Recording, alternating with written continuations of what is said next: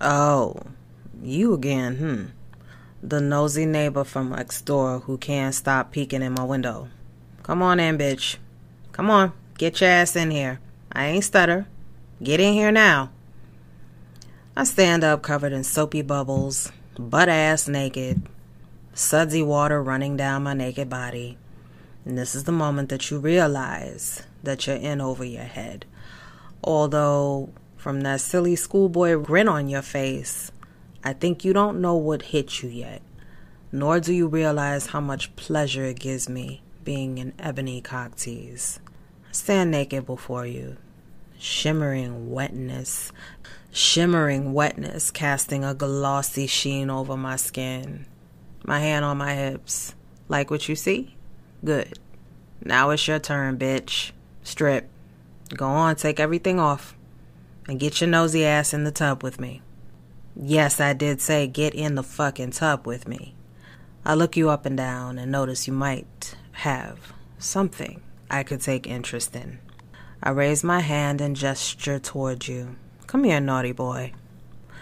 Pointing down as I wait, as you step into the tub, and I waste no time, closing the space between us, naked breasts against your chest, and wrap my hands around your cock. Your dick is throbbing from my touch, so I release it and chuckle at the look of disappointment that spreads across your features.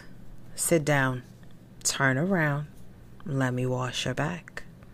I mean, a naughty boy is probably a dirty boy, and after such a long day of spying on me, you must be tired and horny and in need of some ebony TLC. I mean, that is why you keep spying on me. Little do you know that I have every intention of tormenting you and leaving you panting, horny, and quite desperate for release. You got a nice dick, boo. I'll give you that. But your snooping has earned you punishment at my hand. So you want to know what your fate is? You gotta call me to find out. I'm not gonna give that away. 1-800-601-6975 is the number where you can reach the Duchess of Ebony Femdom phone sex. Don't keep me waiting, pet.